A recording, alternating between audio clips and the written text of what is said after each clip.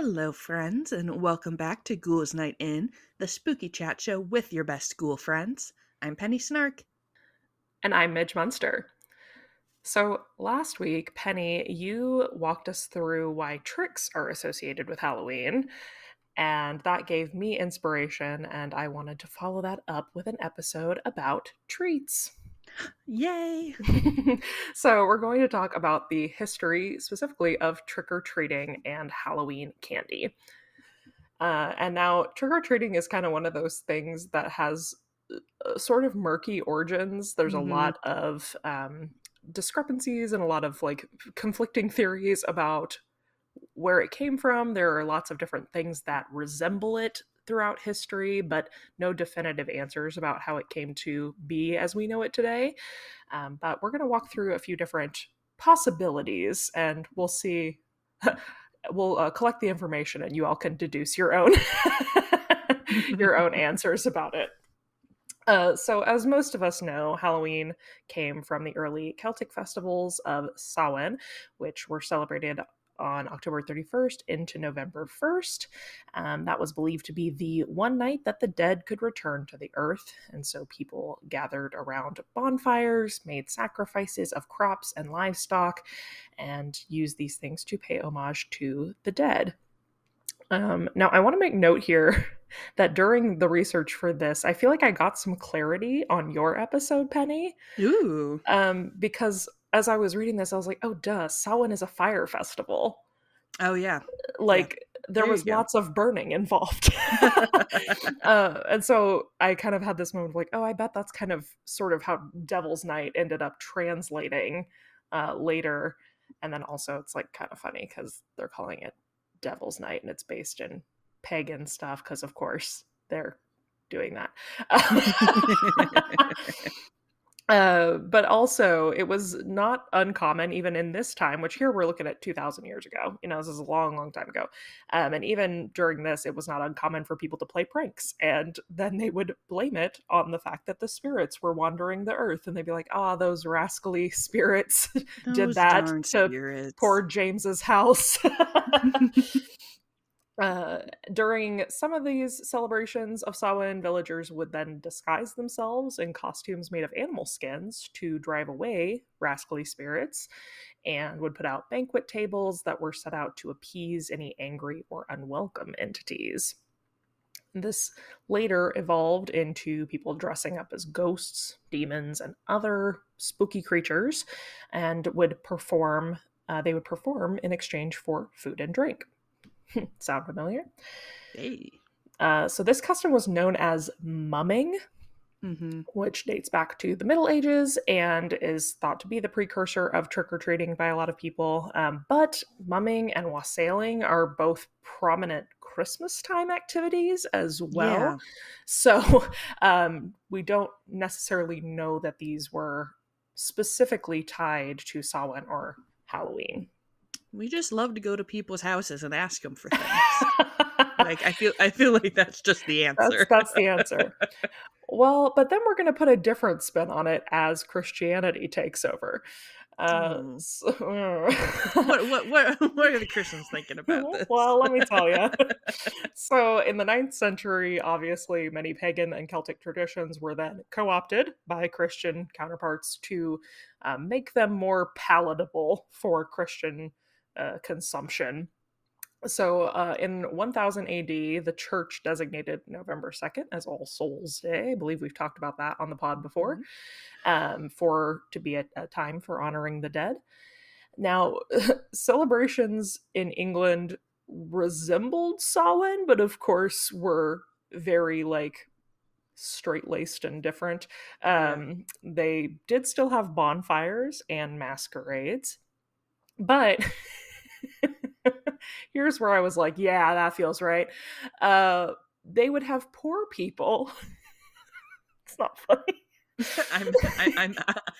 I'm frowning in consternation already. It's just so truly bizarre. So they would have poor people visit houses of rich people, Uh-huh. and they would give them food, specifically soul cakes, Mhm. which are like a shortbread cookie made with spices and sweet spices, and usually have like a top on them that is a cross of like currants or raisins.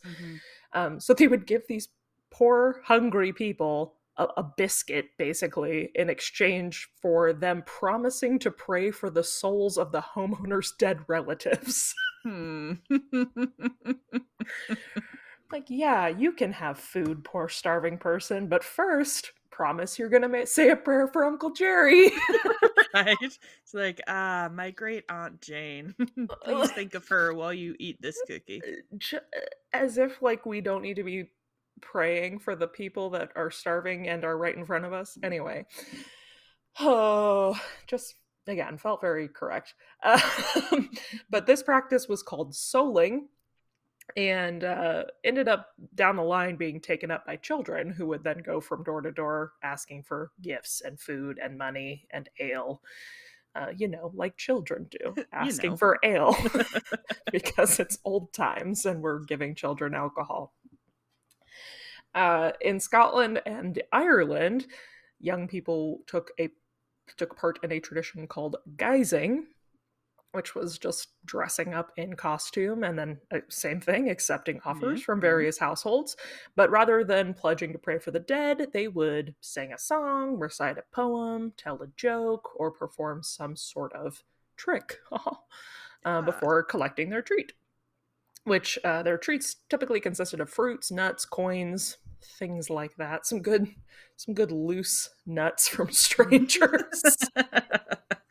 I mean, I'm glad to hear that the practice of sometimes I would get like a little baggie with some dimes in it when I was trick or treating.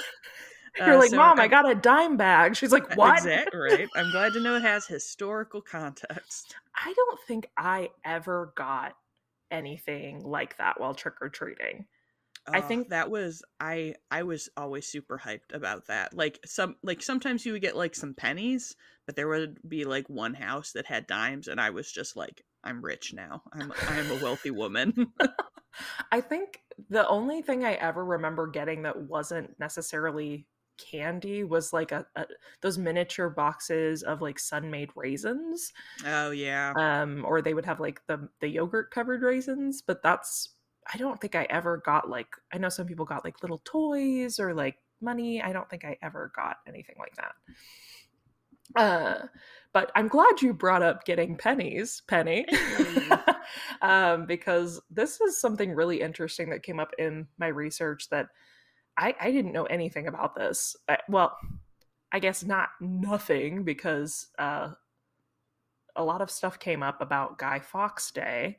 Mm. And obviously, like any young, angsty teen, I saw V for V for Vendetta too many times. Of course. Of course. I do indeed remember the 5th of November. So yeah, I didn't know nothing about it, but I had no real concept of the like history or tradition Yeah. surrounding that film. So in England, November 5th, or Bonfire Night, was celebrated in the early 19th century to commemorate the foiling of the gunpowder plot in 1605. So if you've seen V for Vendetta, Guy Fawkes was a vigilante, more or less, and he was executed for his role in a Catholic conspiracy to blow up England's parliament and remove the Protestant King James from power. And so then people took his execution day and said we should celebrate that. I was just so history is so weird. Can you imagine if we had like a day where we like celebrated Osama bin Laden's death? Like I just Right? Yeah. um And I mean, this is, yeah. I apologize to all of our English listeners, but I was always kind of like, wait, so are we like the bonfires, like, are we pro blowing up Parliament or are we anti? Well, Like, let me tell you. Because they are very anti because like I said the conspiracy was led by the Catholics. And so the bonfires, which of course, as we've talked about in like our Beltane episode and things, used to be called bonfires. were lit, and they would burn like statues and little effigies of Yeah. Fox, and then they would also burn like symbolic bones of the Catholic Pope. uh I'm this is like you said, in olden times. I'm like, I know that this was like real serious for you guys, but like just imagining being like, ooh, and then I'm gonna throw in the bones and I'm gonna be like, these are the Pope's bones. I'll show that Pope. I wish you were in the fire, Pope. Like, okay. I also though, like, I'm sitting here like a full ass witch and then being like, oh, that's so stupid, you're pretending you're burning bones.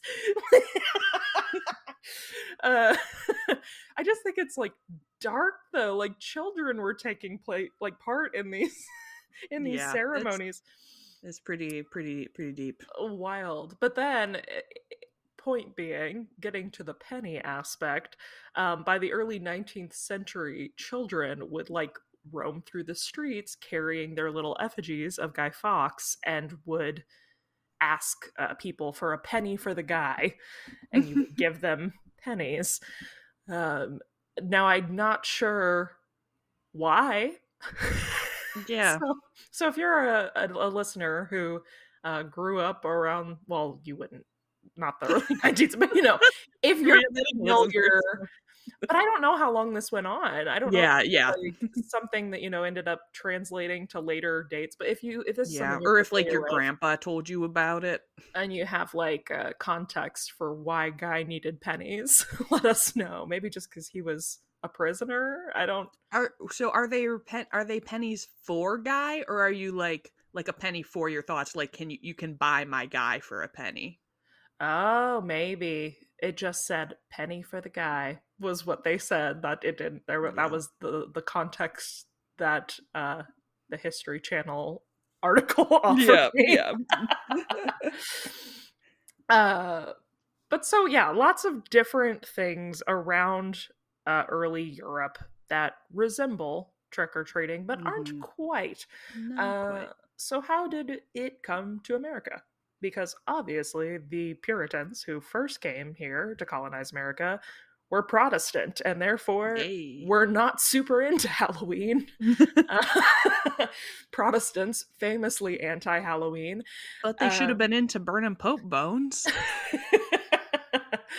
But in the similar time frame, mid-19th century, we saw of course, large influx of immigrants to America, especially those from Ireland who were impacted by the potato famine at the time.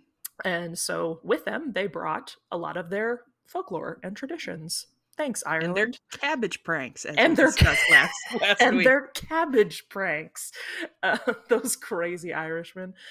So they bring along a lot of their traditions, which are based in pagan traditions, and we start seeing sprinklings of Halloween throughout, or Samhain at that time, throughout America. By the 1920s, it was full underway in the States, and though this refer back to our last episode, not what we think of today. Yes, most people at this place were opting for celebration by way of pranks and eventually extreme violence as we get into the Great Depression that exacerbates people being in a real bad mood. So it is kind of theorized, again, there's no written documentation of this anywhere, but that as we go into the 1930s, trick-or-treating is adopted as a strategy to prevent children from doing crimes. Yes, we gotta find ways to make the youth stop vandalizing everything. And what a better way than to give them lots of sugar. So handing out treats starts gaining popularity until World War II. Then, of course, due to the rationing of sugar and lots of other things, there were few treats to hand out, and so it kind of stopped for a bit. But it came back with a force after the war, and once rationing had ended and candy was readily available again, we saw a rapid increase in trick-or-treating. We're also seeing lots of suburbs being built at that time period. And so it becomes really easy for kids to travel from house to house on foot.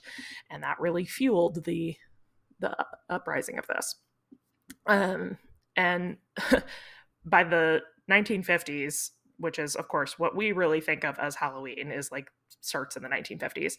Halloween imagery, merchandising, all that started to be reflected in stores. We're seeing more consumerism. Costumes are being mass produced. And actually, I didn't know this. Halloween got so like popular and Americanized that Mamie Eisenhower was the first person to decorate the White House for Halloween in 1958. Nice. She really went all out too. She did like a house staffer meeting and like decorated the dining room with skeletons and like disembodied witch heads and crap. Nice. She really hit the floor running. I was like, good for you, Mamie. Right. I'm a longtime fan of her pink paint, so Yes. I will. I'm glad she's also a Halloween fan. You've heard of Paris Green. Get ready for Mamie Pink. Although, like we've mentioned, it's kind of unknown where that phrase trick or treat got coined along the way. We know for sure that it was firmly established in American pop culture by 1951. That's when we see the Peanuts comic strip where we see Charlie Brown and friends trick-or-treating and he gets a rock. Oh, rock. Aww. And then in 1952, Disney produced the cartoon Trick or Treat featuring Huey, Dewey, and Louie, Donald's nephews. So we know by the early 50s that term was really in circulation. There are mentions of it that are kind of used slightly different as early as 1927 in a lot of Canadian newspapers for some reason. But early 50s is when we start seeing it really used as like Halloween jargon. Yeah. Then by the 1970s, wrapped candy becomes kind of the only acceptable thing to hand out to kids. Before that, as we've mentioned, we're handing out dime bags, well, bags full of dimes and loose nuts and candy and all kinds, or cookies and treats and things. But a lot of parents in the 70s start fearing the idea that people are going to tamper with candy that is not store-bought or sealed. Now, there are no recorded incidents of children being poisoned by strangers on Halloween. But over the last, since the 70s, I heard that as a kid growing up. Even, you know, and sure. I think that is still, a lot of people believe that could be a possibility. It's very exaggerated. But there are 2 Halloween poisoning cases that may have led to this belief. That happened both in the 70s. In 1974, an 8-year-old boy in Houston, Texas, died after eating a pixie stick laced with cyanide. And then, of course, as it always is in true crime, his father was the culprit. Boo! His father, who had also recently taken out like a ginormo life insurance policy on his son and daughter. And the daughter was also... He attempted to poison the daughter also, but she didn't eat it. She was like, I don't even like pixie sticks, right. Dad. Joke's on you. Dad was later convicted of murder. And also, not to make like it about something it's not, but also like pixie stick is a packaged candy, people. Right? Yeah. It's like what your concern remains. Someone could definitely tamper with something that's packaged. Right. And then in 1970, a 5-year-old boy in Detroit passed away after ingesting a large amount of heroin. And the drug was found sprinkled on his Halloween candy, but it was later discovered through the investigation that the family had put it there in order to throw off investigators because the boy had actually gotten into his uncle's heroin stash and mistakenly eaten it, and passed from an overdose. So both situations caused by a family member, immediately related to the child, and not had anything to do with strangers or candy really whatsoever. So while these rumors are wildly false, they were great news for candy companies who had began highly capitalizing on the consistent rise of Halloween hysteria.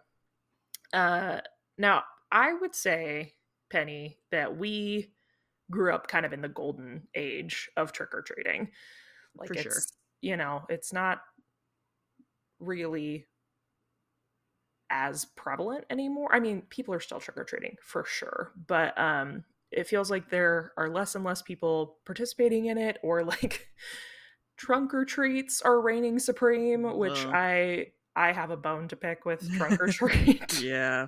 Again, not here to hate on the church, but that was started in the 90s by church groups to make Halloween safer. Quote, I don't like, again, I don't know. I'm like, people can still be bad at a trunk or treat. I don't Yeah. like, I don't know. But even though it seems like, the way in which people are trick or treating is definitely changing, it certainly is not halting the consumerism around it. No. During the 2022 Halloween season, the consumers of the United States spent about 3.1 billion US dollars on candy. It's a multi-billion dollar industry.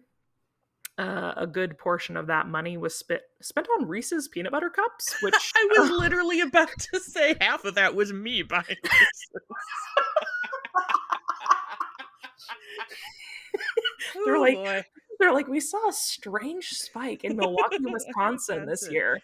Penny eating her Reese's pumpkins and Reese's bats. It's you, and then it's Miranda buying up all the witches brew Kit Kats Yes. in the entire state of Texas.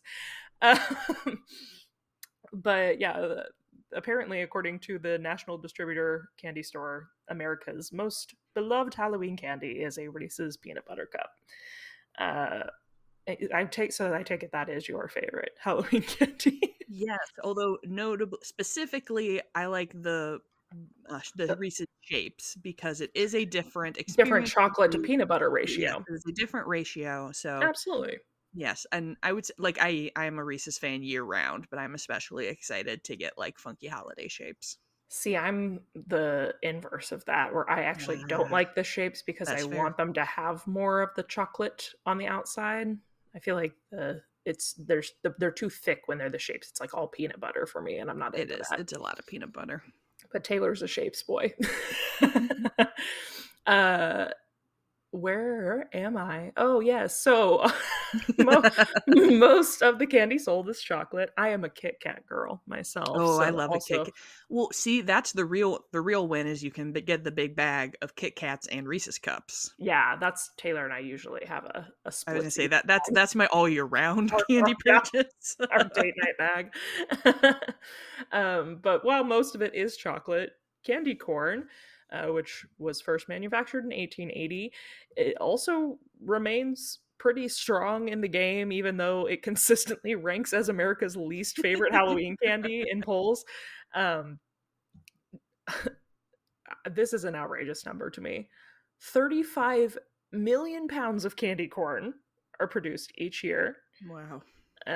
Of course, majority of that being sold at Halloween time, and that's according to the National Confectioners Association. Ooh. Oh, I uh, wonder if part of it is just like that you have to buy the whole bag oh, and certainly. and so like people probably eat like I eat like, a handful of candy corn, but I'm Yeah, always like, "Oh, I should buy a bag of candy corn." yeah. It's like I have. That's the Halloween equivalent of like a fruitcake. Like no Yes. one's eating it, but you have to buy it. I actually am eating it, but I'm a candy corn, like, pro candy corn lobby over here. Yeah, I'm generally pro candy corn. I just always like forget that I get it and I'm like, "Yeah, I'm going to eat this candy corn." And then I put it in my cupboard and then I'm like, "Ooh, my Reese's." I get Yeah. distracted. Well, yeah, and I'm certainly not eating the full like 5-pound bag or whatever of candy corn that you have to buy. Um, but I do make, I don't even know what it's called, where you mix it with like the peanuts and the M&Ms. Ooh, yeah, like a trail mix Kinda, kind yeah. of thing. I was gonna say I like a candy corn in like with pretzels, so you get like a Yeah, I gotta salty get the in salt there. in there. Absolutely. So, yeah, whether you opt for Penny's tricks or my treats on Halloween this year, we both have a very storied history in the lore of our favorite holiday. And I am glad that you inspired me to do this episode. This is one of the most, for me, this has been one of the most like interesting and fun research I've done in a while. Yes, I really enjoyed learning about I'm so glad. the history of both. Yeah, when I was obviously researching for the trick episode, it talked about trick or treating a lot, and I was like, that's got to be its own thing. Like It's its that's it. whole, That's its whole own episode. yeah, a lot of I could tell that we had read a lot of the same articles because Yes. like I was reading through it and it'd be like cabbage night and I was like, oh, okay, well, Mm. we're really, there might be some overlap here, but all in the spirit of learning. Yes. Well, thank you all so much for listening today. I do believe, if I'm not mistaken, that this, obviously we batch record these, but I believe this is our first October episode airing right now. Oh yeah, I believe so. So if I'm correct, happy October. Happy October. It is Halloween time, and I'm excited that we got to share some very Halloween specific history with you today to start spooky season out right. If you are enjoying the podcast and you would like to let us know about it, please feel free to leave us a rating or a review wherever you listen. If you cannot leave a review where you listen to us, you can always DM us on Instagram, leave a Spotify comment, or heck, send us an email if you really want to. just let us know, and then we might read it right here on the pod. I believe Penny has one to share with us today. I do. This Instagram review comes from Kelsey, the K Shrub. Starts off with 5 emoji stars. It says, officially in mourning. I found this podcast a few months ago and have been binge devouring it, and I just finished the latest episode. So I'm officially caught up, and I'm already in my wardrobe picking out my mourning garb because I'm feeling like one of those crazy Victorians. Listening to Penny and Midge has been such a delight and comfort. They are so easy to listen to. I feel like I'm chatting with old ghoul friends. Your wonderful personalities blended with acute research makes each episode a concoction of spooky whimsy. I will continue to await the next episode while perched atop my widow's walk, my silken raven hair tangling in the wind. You both have my heart. I'm going to give that review 10 stars. Right? I was so delighted. Thank you so much, Kelsey. Also, that brought up an opportunity to chat about the fact that I want to thank you all, well, we both do, for all your purchases of our new merchandise, are those crazy Victorians shirts and sweatshirts and bags. Y'all have really shown up and been sending us beautiful, lovely photographs of you in the new merch. Look so cute. Y'all look so cute. I'm so thrilled that you guys like it so much. We also love it. So I'm wearing it right now. So if you'd like to check that out, you can find that at midgemunster.com/shop. All of our merch is over there. And if you'd like to follow along with us, you can find us on Instagram at Ghouls Night in Pod. And if you're looking for me, you can find me at Midge Munster. And you can find me at Penny Snark. And until next time, good